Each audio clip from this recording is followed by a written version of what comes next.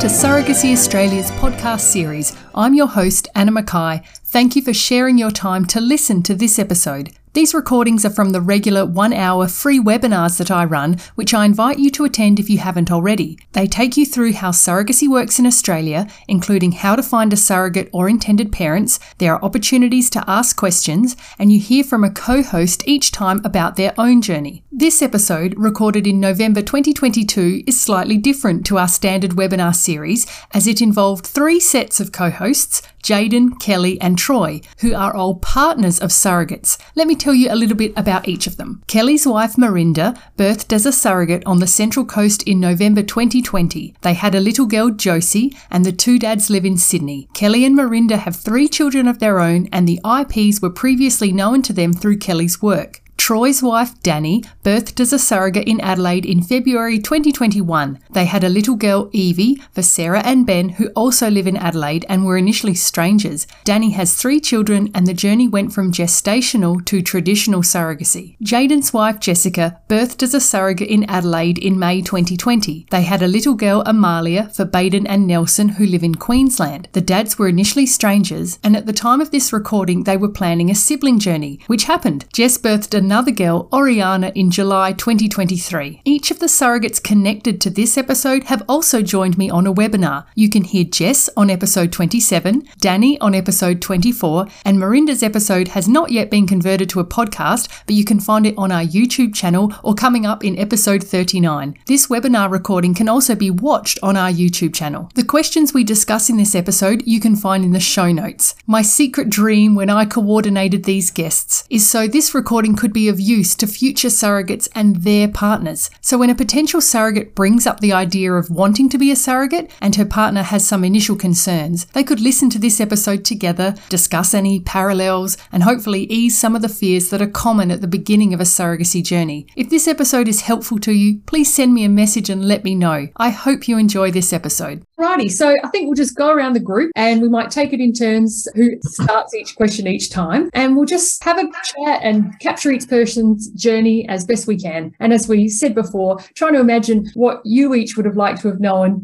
way back at the beginning, any questions or concerns that you had. So on the top of my screen is Troy. So I'm going to ask you the first question. Sure. So what were your first thoughts when Danny brought up the idea of being a surrogate? Well, for me, one of the first things I should probably say is me and Danny, we have 3 wonderful children, but none of them are my own biological children. I came into a relationship with Danny with her 3 children. Never intended to have kids of my own. Quite happy being on my own. I love now having kids around me. It's awesome. And Danny had already done egg donations to help people out. And I thought that was an amazing thing she was doing, an amazing thing. And one day she brought it up, I'd like to ask you about something. It's called surrogacy. What do you know about it? Starts with the letter S, ends with agacy. That's pretty much all I knew about it. No, she ran through everything with me and saying that she'd like to be part of it and to help out a couple if she could. Being from someone who never had kids to all of a sudden having 3 and finding such joy in it, I was like, well, if we can help a couple out to have their own joy in their life like this, who am I going to stand in the way of? So that's how it started for me. Cool. So you weren't too worried initially, and you'd sort of been weaned into it by sort of building the family with Danny. I was weaned into it, definitely. Yeah. Danny always went through every step to show me history of surrogacy and how it works in Australia, and not a quick thing. It's not an easy decision, We'll spend the time going through it all. And I have to admit, it wasn't like I was like from the get-go, oh yeah, do what you want. The more I thought about it, well, hang on, I'm asking her to go through this whole pregnancy thing. Well, why would I do that for someone else? What's going on? But the more I got into it, the more I could see what a good thing she was doing. Yeah. Oh, that's lovely. It's a great team you've got there. What about for you, Jaden? What were your first thoughts when she brought up the idea? It was certainly a left the ballpark thing, but that's nothing unusual for Jess. She likes to just throw these curveballs in every now and then. Yep. It all started because her sister couldn't fall pregnant. She had her first child and she wanted to have a second and it wasn't working. We had our 2. We were always locked in at 2 no matter what we got. 2 2 was our number. Her sister was struggling to fall pregnant the second, and that was when the talks came up. Maybe I'll have a baby for them. So that was already in the works, and then that process was kind of starting to get off the ground. And then her sister fell pregnant and had another daughter. It was just like, well, I was going to do it for Sarah, so why not look into the world of surrogacy? I really didn't know anything about it until I said, well, if you want to do it, I'll support what you want to do. I'm not going to stop you from that. And then that's how the process started, really. It was certainly something different, but that's not unexpected from her. Roll with the punches and just to support what she's got in mind. Yeah, that sounds similar to my journey. So you two guys and my team, we carried for people we didn't previously know. And my husband, Glenn, always said, as long as you do your research and don't rush in, okay, I'll get on board with this investigating. But then on to you, Kelly, your team carried for people that you previously knew. You actually knew the people through your work, Kelly. So who brought it up first? Did Marinda bring it up, the idea that she could do this, or was it a joint discussion? Yeah, well, I guess it's my fault.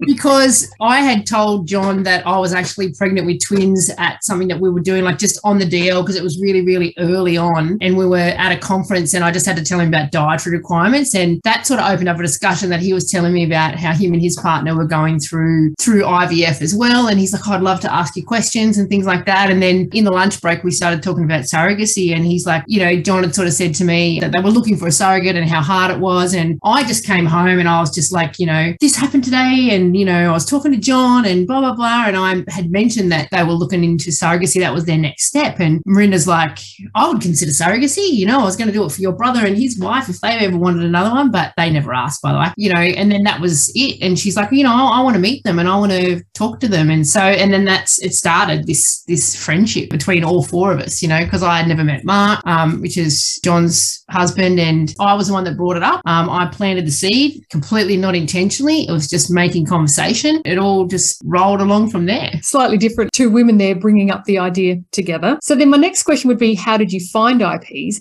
Well, we'll just stay with you, Kelly, for a minute there, saying, so your IPs, you knew one of them because you worked together, but you hadn't met the partner before. No, I hadn't met Mark before. John was at my school and he was in a sort of a higher role than me, but we were just purely friends, like work colleagues, like that's sort of how it really started. But I hadn't met Mark at all. The minute we met him, though, he's lovely. And, John and I always got on really well, but it was never something that I would never have considered having a baby for John and Mark, essentially employed with. It worked out. So I suppose from your journey, there'd be some parallels for people listening in terms of, if we want to consider offering to our friends or family, maybe carry for them. When you had that first meeting date, was the excuse, let's just meet each other's partners? Or was it, we'd like to consider this, now let's start talking surrogacy? Was that, I guess then how did you sort of bring it up? Ours was purely, when we first all met together, it was purely just to meet and get to know each other, which I really liked because I wasn't going to ever be the surrogate or ever. My eggs are too old and my body's too old to carry anything anymore. So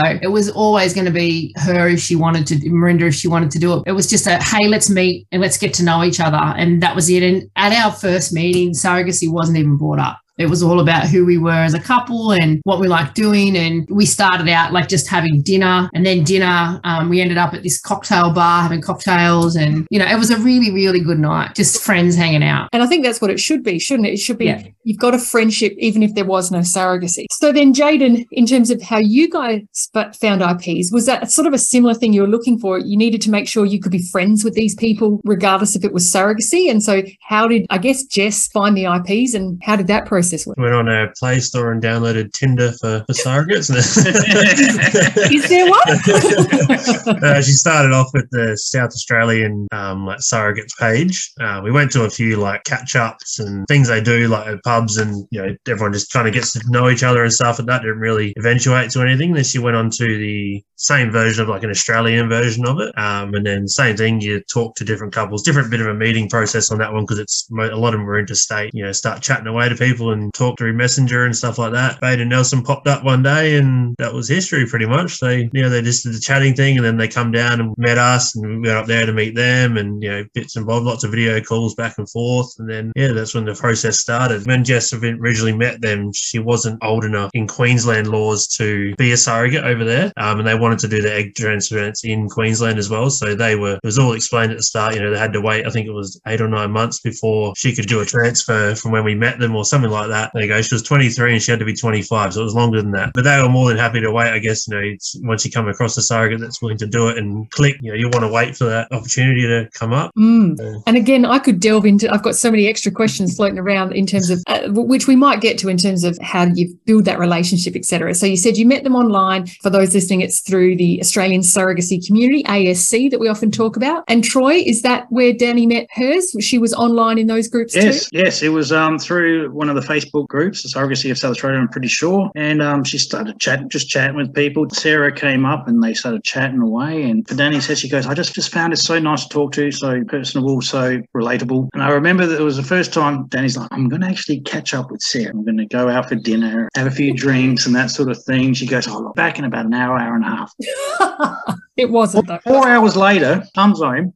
I don't know. I'm not sure if she should have been driving. I reckon they had too many margaritas. They just got along fantastically. And so it was a start. And that's what Danny wanted. And I said, I agree with that. You have to get along with whoever you intend to do this for. It shouldn't just be pick you. Get to know them. Find out who they are. Do we have things in common and that sort of thing? So, that's how it started. Danny started online, just chatting. And she showed me the chats. There were endless hours of just chats until they finally met and caught up. But then after that, it was just another date. Yeah. It is a bit like that, isn't it? It's dating. And it's often the surrogates, fall in love in some ways and almost, develop that strong bond with one of the main IPs. Yeah. So then that's sort of getting the surrogate involved. We've talked about getting the partners involved and you guys growing that. Now, each of you all have a family and therefore children. And so then how did your children react about their mum being a surrogate? And because you may have all mentioned it at different points in time and depending on the ages of your children there. So Kelly, start with you. Do you remember how old your kiddos were when surrogacy got brought up and how you told them? I think the twins were about 2. So they were really young. They had no clue what was going on. Piper was, so she was 6. She had a bit of an idea. We just told her that, mummy was going to have a baby for 2 people, for 2 guys that we really cared for and that couldn't have a baby for themselves. She always knew from the start that that baby was John and Mark's baby. It was never going to be, our baby. And it's funny because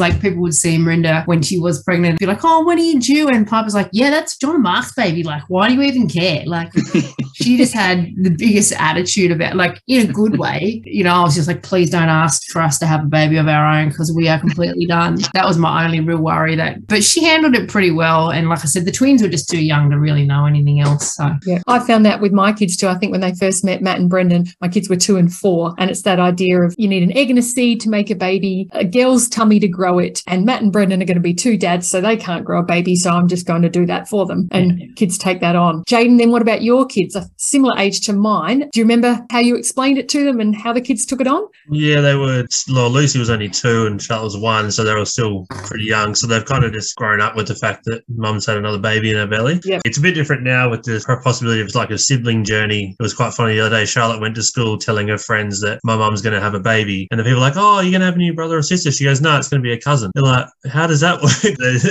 How can you birth your own cousin? I mean, my cousin, that doesn't work. It's a new cousin, and Bade and Elston are their uncles, and they speak to Amalia that's their cousin, and we're like auntie and uncle to her. So then they've really just grown up with it and just got on board with it. Really, they're not upset that the older one drops that I want a brother every now and then, but that's not happening. So they got each other, and then they got plenty of cousins and things like that. So and then these extra cousins, like a tummy cousin, and I think that kind of sums up the language then that you're using in your household. That's cousins, and that's a nice way to connect it there. And then Troy, in your house with the 3 kids, I'm trying to think back to how old they would have been when you guys first started this journey. Nearly 60. The eldest would have been 13, I reckon, and then 11, and the youngest would be 9-ish, coming on 10. So they have a different understanding to the little kids, don't they? So Absolutely. They were a bit more aware.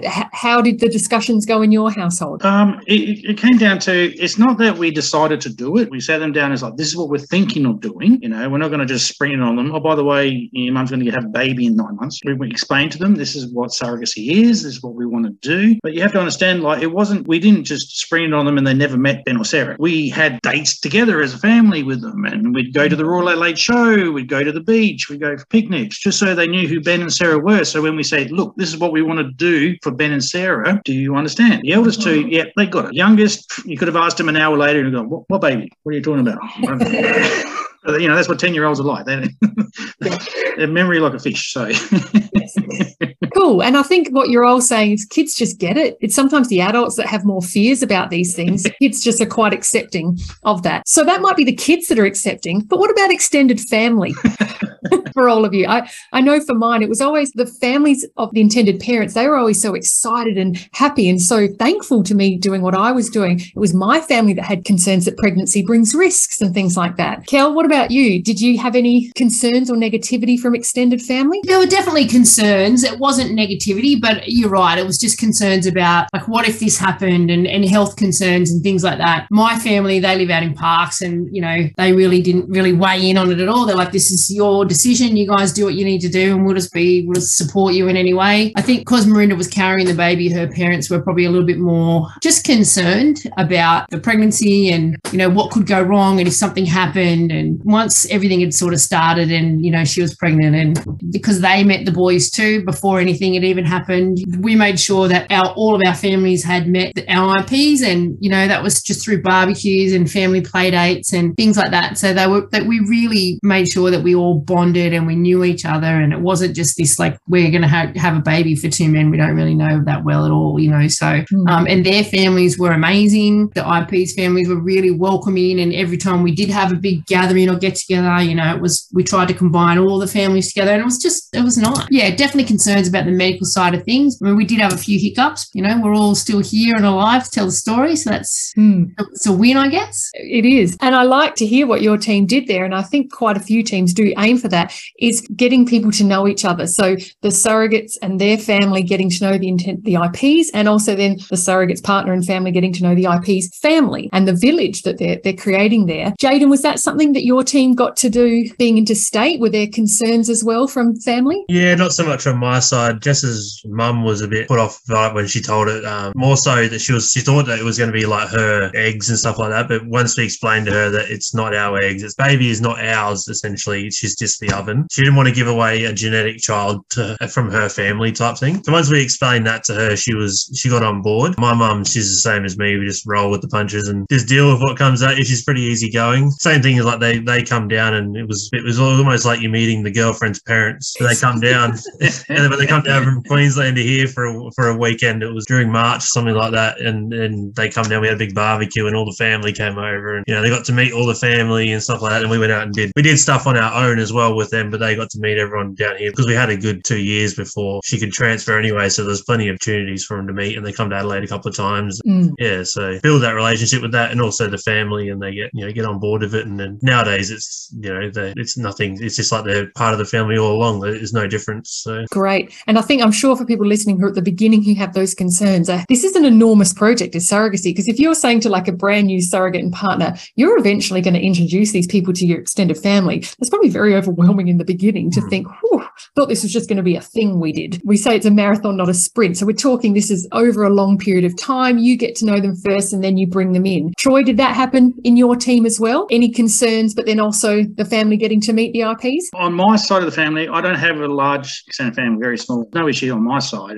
Danny's biggest concern was her dad. She was convinced, he's not going to lie, he's going to get upset, he's going to be upset, he's going to be upset. And then eventually, you know, she sat him down. This is what I want to do. What do you think? And he probably had the same deer in the headlights look at me, like, what? You were doing what? It's not like it was an instant, okay, but over time, he certainly warmed up to it, that's for sure. Good. But it wasn't an instant, that's his daughter. His biggest concern was it's still a medical thing. Giving birth is not, it doesn't mean it's any safer because you're a surrogate. You're still running the same risk. And why would I not care about my daughter not coming into harm's way? So, yeah. They're very standard concerns, aren't they? Then I suppose we move on to, you know, every team goes through the counselling and the legals. And of course, we can unpack some of those if people have specific questions about that. You're engaging with your IVF clinic and you're getting ready for the embryo transfer, which we often just call a transfer, as you've been hearing people say there. I might actually just go to Troy's team on that one, because so the terminology is gestational surrogates are about 90% of us where it's not our egg. We're just the oven, so to speak. Yep. So the egg comes from the intended mother or an egg donor, if it's two guys often. So Troy's team started out as gestational, where there was, I think, about 3 embryos that were the genetic embryos of Ben and Sarah, and then it went to traditional. Yes. Perhaps we'll just pause and talk about your team for that. How did that crossover journey go? Did that add any extra complexities? You know what? It was actually very quick in the sense that after their final attempt failed, we were devastated. All of us were. Couldn't believe it didn't work. And it was even after we left the doctors to go home, and on the way home, Danny's like, I reckon we should try traditional. I'm like, well, at the end of the day, once again, it's up to you. Body, your egg, we'll run it past them, see if they like the idea as well. And but it was actually quite a quick transition from going to traditional. I don't know, we were so focused really, I guess, on what our goal was and what we wanted to do. And if we could try, why not? And so then it did work. So we'll stay on you for a minute there in terms of the pregnancy. How was that overall? Was it a fairly smooth pregnancy or it was tricky? Like I mentioned before, I've never had any biological children of mine. Yes. Never been through a birth, never had to raise a baby, Yep. never had to do any of that. So to actually be with a pregnant woman for 9 months was an experience, I will say. And it didn't matter how many classes I took, no. I was still shocked. At the same time, I loved every moment of being able to help Danny through. Did you have to pick up the pieces on some extra work around the house or dealing with mood swings and things like that? Oh, no, the mood swings I could handle. That was fine. I was happy to help out. But at the same time, the one benefit we had is especially her extended family, her mum, her dad, they were all willing to help out whenever they could. Absolutely. So I still got to, I still had to work full time. So I couldn't go to every single appointment. I'd go to every appointment I could, especially the important ones. But it was helpful that, her mum would help out, sister-in-laws would help, friends would help out. If you've got a good team behind you, you certainly get it done. Excellent. Well, it sounds like you built up that good team together. And it was a local team, so that helped. Whereas Jaden and Kelly's team, you were either interstate or long distance. So Jaden, how was Jess's pregnancy in comparison to her own for your own keeper children? And obviously not having as much support because the IPs are interstate. How did the pregnancy go? So if you can imagine best pregnancy, everything runs smoothly. This is how far away that pregnancy is. Big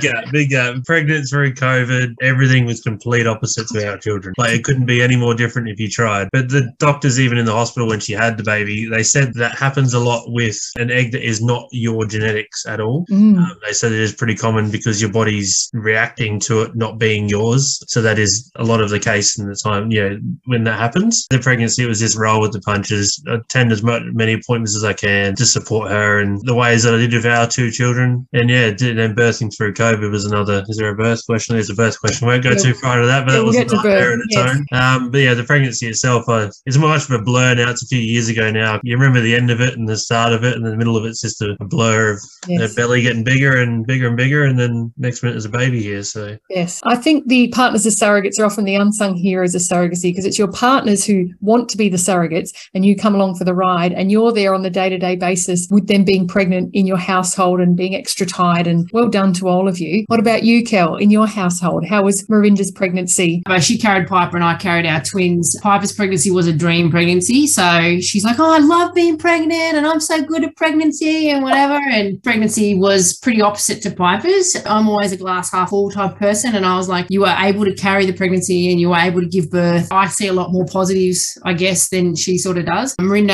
ended up with gestational diabetes. So that wasn't fun for anyone, including me, because it meant I had to cook 2 sets of dinners because she had to eat really early and then I had to feed the kids. And we definitely do pick up a lot more of the extra workload and things that comes with that. But we do it because, we want to help out our friends and we want to see, my wife was really passionate about doing this. She wanted to do it and I want to support her in the things that she wanted to do. But the pregnancy, definitely the gestational diabetes. And then right at the end, she got preeclampsia. So got put into hospital to say, like, the IPs were, when that happened, they kicked in and they're like, right, what can we do to help you? And I was also HSC marking and doing a whole stack of things. And they helped us by hiring cleaners, saying, can we get meals delivered for you? Just little things that meant a lot to sort of help us. And I found that support, really, really helpful. And I think they ended up coming down a little bit earlier too. So by long distance, they live in Sydney, we live on the Central Coast. So it's about an hour and 15 minutes. So it's not as long as other teams have to do it. They came, and when Rita was in hospital, they came up a bit earlier and they would come here and help me with the kids during the witching hour, which they got to see was,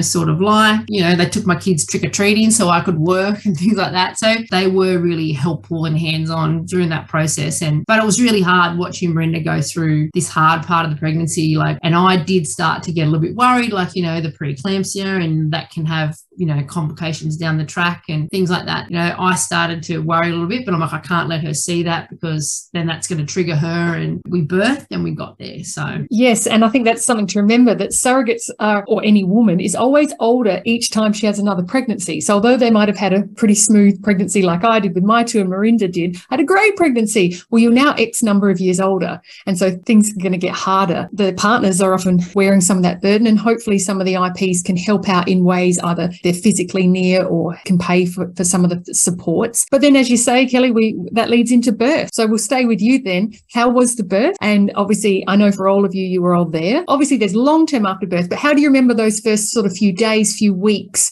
together after? How was the birth in those few weeks? Well, Marinda ended up being induced because she had preeclampsia. So she didn't want to do that. She wanted to try and birth, without that assistance. We were in COVID as well. So we were lucky that the boys were able to even be in the room because, we were having to plan scenarios of if another COVID outbreak happened, like what would the space look like without them being in it? And, I just hoped with all my heart that they could be there because Marinda, we'd always talked about that I was the support person, that if something happened, she needed me in the room to help her birth the baby. And the boys were really, they were fully supportive of that. You just want them to be there to see their baby be born, so we were able to do that. Marinda was able to have a water birth, which was good. That's what she wanted. The cord was sort of wrapped around Josie's neck at the start. So that sort of caused her to be sort of taken off a little bit. So that I think that initial bonding that Marinda had envisioned didn't really happen to the extent that she wanted. But once she birthed the baby, my concern wasn't with that baby. Mine was with Marinda. I was making sure that she was okay, that she was supported, that she had somebody there. She wanted Josie and I just wanted her to be safe. And that was the birth. Josie got sort of taken away because she needed checkups and things like that. So the boys went with her and I stayed with Marinda. And then, we all sort of reconvened back as soon as she was able to sort of walk and get up on her feet. So that was all nice. And then I think post-birth, it was mixed emotions for everybody. I was just sort of, wow, we've done this, right? It's coming to an end. It's kind of finishing now. And, I was sort of looking forward to not the end of it, but, that part being over. The boys rented a place 10 minutes from our house so that Marinda could go and see the baby every day. They came over to us. Their family was up.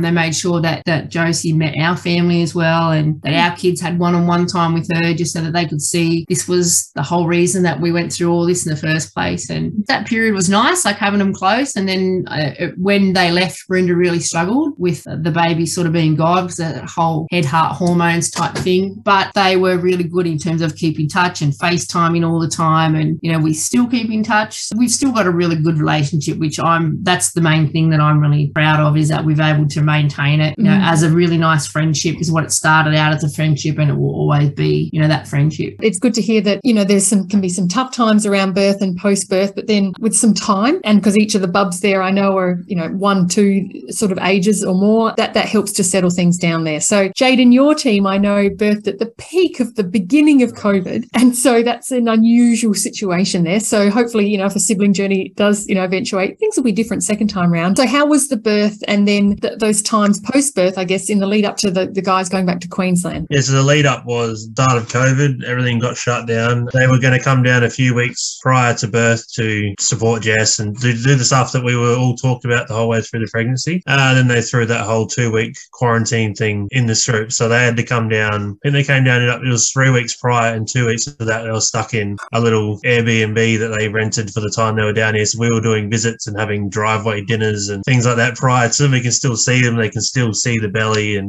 things like that. And then once that all happened, the hospital then rules changed where you could have no one in the room at all, no one except for one support person. And the whole way along was it is their baby, but it's Jess having the baby. Yes. So at the end of the day, someone's going to be there for Jess, and that was always going to be me. That was kind of my no movement thing. If it's one person, it's me. She needs someone there to support her. I'll do the baby side of things for him as well. Yeah. So there's a planned cesarean. I had a date set, so that was all went down sweet like that. We met up with him in the car park at the Lower Mac just before she went in. We got some photos, and they said their goodbyes, and we'll speak to you soon. They went off and had breakfast somewhere, and we went into the hospital and started the process. And that all happened. The cesarean went ahead as planned. As soon as the baby was born, we've got a little group chat. I just said, "Congratulations, daddies," in there. As soon as the baby was born, yes. They didn't know what it was. We managed to talk them into not finding out the sex of for the baby. Yeah. So I took a bunch of photos on my phone too, which I shared with them later down the track once they'd met Amalia. Birth itself was all right. Amalia because she was such a big baby, she was having a bit of trouble breathing. So they took her off down to the NICU just to check her out for a bit. So after she was in the room for about a half hour or so, and they took her away. We didn't see her until we got back into the room pretty much. Like she went to recovery and then back to the room. Then Amalia came back. I cut the cord on their behalf just so they said, yeah, go for it. So let's do that again, which is cool. And yeah, back to the room. And then Amalia came back. We were with her for about 15, 20 minutes or so. And then luckily enough, we managed to talk the hospital into, well, prior to that, to let them, meet the baby. So they got half an hour together to meet the baby, and then they got an hour separate, and then they had to leave. They couldn't come back until she was out of hospital.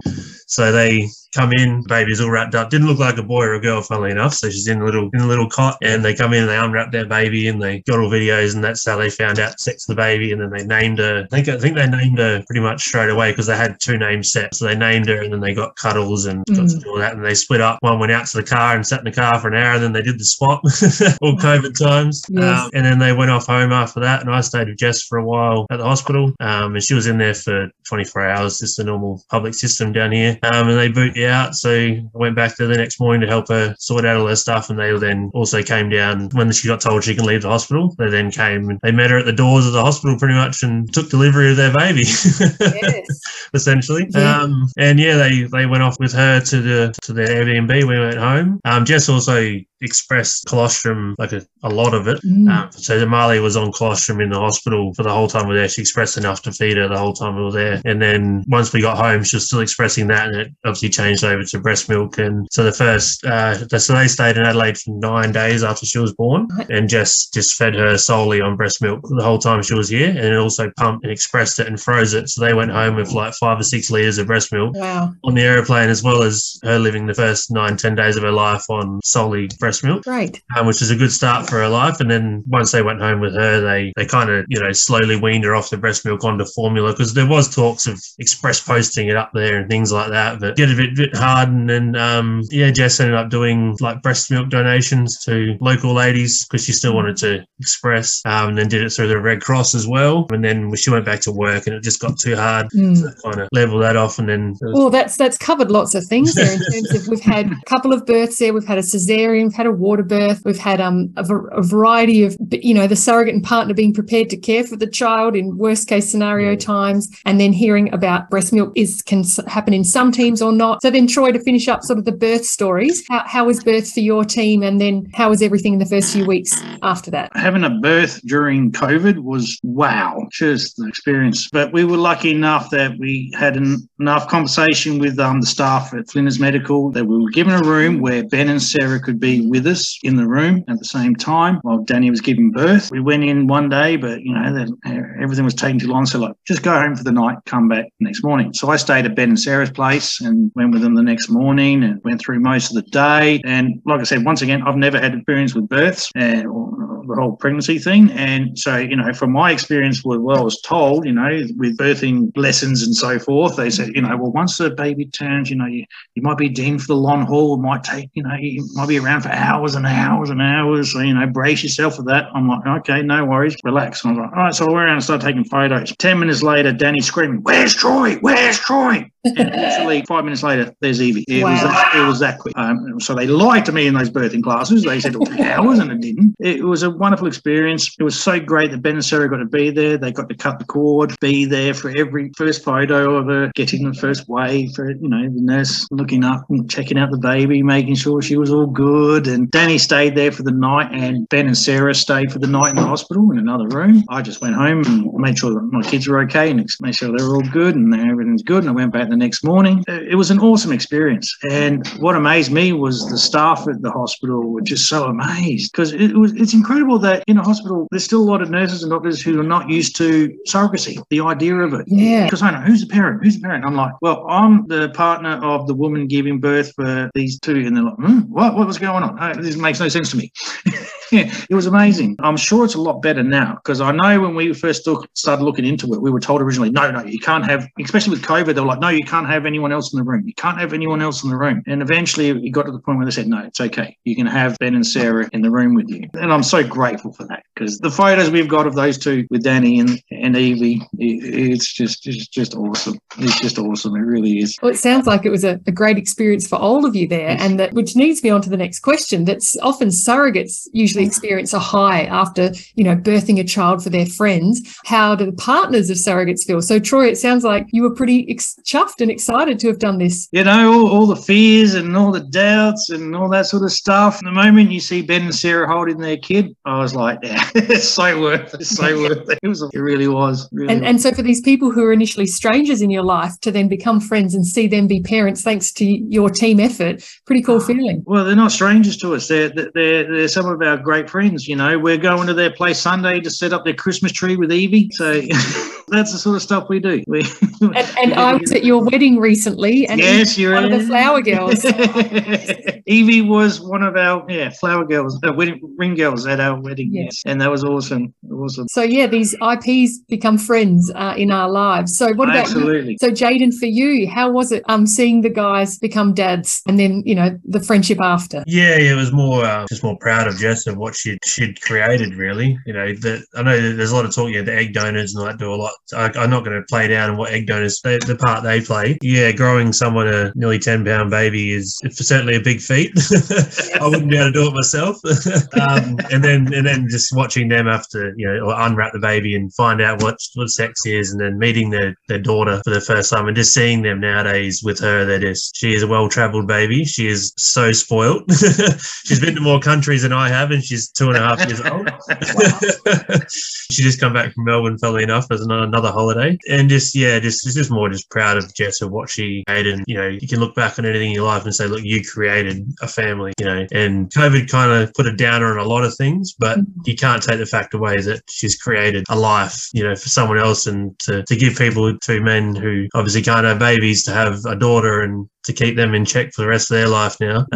It's pretty special thing. So. It is. It's the gift of life. Nothing bigger. And it sounds like the overwhelming theme there is pride in your partners there. Kelly, for you too then, I would imagine a sense of pride that you felt in Marinda. How did it feel for you seeing your friends become dad? Yeah, look, it was really nice in our lead-ups and our conversations and, catch-ups and dinners and things that we had. Like, we'd really heard from them how hard it was to find someone to be a surrogate, and, the cost of having to go overseas and things like that, because that's what they were potentially looking at. I'm immensely proud of my wife for doing what she did. Like, she can get in her own head a lot, and the most herby crunchy person who just feels everything. She feels all the feels. She's so emotional. And that was one of my big worries, was going through the surrogacy, like how is that going to impact mental health and all that sort of stuff. She just rocked it. She took every barrier that was thrown against her and just said, I'm just going to get over this and I'm just going to do it. And to her credit, like, it was just so empowering watching her do this for two of our friends. And, when she birthed that baby for them, it was like I said, it was really nice to see them have their baby and everything. But I was crying because she was alive and she was safe, and, she'd just done this thing for our friends and had given them the one thing that they just couldn't have on their own, So I was super proud of that. And still to this day, we always acknowledge all the work and what she's achieved and things like that. And she's still kicking goals. Like, she's studying nursing now and lots of things that she's really doing. And I think has been driven from this surrogacy journey, like she fell in love with some of our midwives that we had on, and they, like, the medical side of things has inspired her to go on and be a nurse and, to care for other women, and, her compassion that she has and like that nurturing, it's just part of her, and that's why she's going to be an amazing nurse. It's just her, and this experience, it's really bonded everyone together. And the boys, when they first took Josie in their arms, it was amazing to watch that. Just to see Marinda at the end of it was the big highlight for me, was, that she'd done this and that she was alive. But I was the same when she birthed our baby. Like, I cried. I'm not a crier, but seeing Piper be born was like, it was just amazing, because I never wanted to actually have any kids either. Like, I would never wanted to carry the babies, and I ended up carrying twins. So, but after watching her go through that, that's what sort of prompted me to want to do it. But yeah, she's amazing. She's a warrior for sure. And I think that's some of the extra things that can come out of surrogacy, isn't it? That the women sign up to be surrogates, but then there's this strength that comes out of them. And for Marinda, possibly a career change direction because of this. So lots of things things can come out of this for the surrogates and for their partners and their families. The next question I had there, I think we've kind of already answered as we go along. The question is, do you still see the parents and the child? And I'm pretty sure anybody listening can already hear the answer is yes to that. I'm sure people at the beginning wonder that, and that's a question I still get as a surrogate. When I tell people I was, almost the first question I get asked is, oh, do you still see them? I think people that are new to surrogacy think that you might not. But as anybody can hear from tonight, from all of us, yes, you do keep in touch. Of course, the intensity of the project ends and the amount of contact might diminish a little bit, but you've got a friendship there. So you keep in touch like you would with friends. And so then, is there anything anybody would do differently? Troy, is there anything that you can think of? Oh, to be honest, no, because it was the end result that was most important, and we got there. There's this beautiful girl, Evie, who was at my wedding, gave me a big hug, and so I couldn't ask for anything more than that. And she's got two great parents who deserve to have such a lovely child. And one thing I probably didn't mention is just their extended families. They don't have to, but they thank us all the time. They give us Christmas presents. We gave you a granddaughter. You don't need to give us anything. But they're like, no, you don't understand. It means so much to us. You're affecting the whole family, extended family. So it's an awesome feeling. I am so looking forward to this Sunday to set up a Christmas tree with Evie, so that'll be good. And to watch her face light up with the excitement of Christmas, and you get to absolutely experience the joy of watching a little kid grow up and not have to raise them. That's the best bit. Hayden, you too? You get, I think, was it the second birthday or something you went up for earlier in this year? And you got we went up for our first birthday. That's where we met the extended family on her side, because we couldn't do it because of COVID. But we did meet all of both sides of the family at her first birthday and christening as well. We did go up there not long after she was born for a little holiday to see her. She was a couple months old, but same thing, COVID again. You couldn't travel some places, and there some of the people had COVID, and you couldn't come down to meet the baby, see this and that. So things that you change differently. There's one thing that we're doing in our sibling journey now is taking on the services of a counsellor to be kind of like a mediator, to bring up some things that might be a bit of a tough talking points or things that you want to put in place for the duration of pregnancy. We found there's a little bit more of a distance thing. Like when you live close, you can catch up and have a coffee and explain things, but there's only so much you can type in a message, and everyone reads messages different ways. So you might mean it one way and they take it, or you take it a completely different way. So just having a third party that you can talk to separately and then come together and word things a bit better. So we're taking that on board for the siblings project now.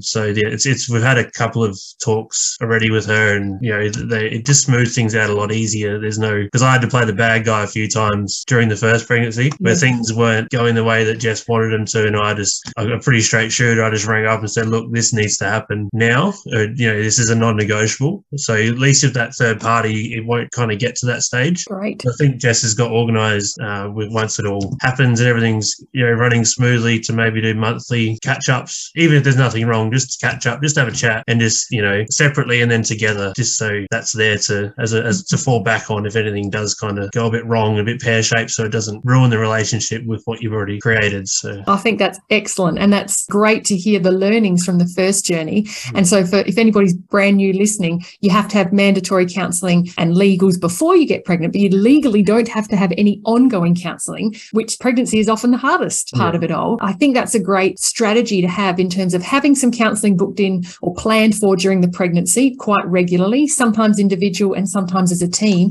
And it's prevention rather than cure, isn't it? Just knowing that you've got that session coming up, either as a vent for the surrogate on her own or just the team to come together. And even before the session, you can each have told the counsellor what you'd like to talk about, and then it's their job to navigate those conversations. I think and also another one that she was talking about was, because it's interstate, it might be different, obviously different people live in the same state, booking in more frequent travel to see each other and be more part of the pregnancy. I know you're not expected to be here every weekend if you're interstate. It's a 9-month pregnancy. There's a good opportunity to come down 3 or 4 times during then. So if you come down for a trip, while you're down on that trip, talk about your next one. Yes. Whether you go up there or they come down here, just to make them more. I know COVID ruined all that for us in the first one, so I'm not going to play too much down on it, but having that in place so they're more part of the creation of their child, really. It's great advice. And that was some advice I got from somebody else and took on. I think for my mental health too, I can be quite an anxious person. When we're catching up, booking in almost while we're catching up when the next one is. So Matt and I would often get our calendars out at the same time and book it in. And then for me mentally, I knew when it was coming. I knew they cared cared about me. It wasn't just oh yeah, we'll catch up soon, and then a couple of months go by.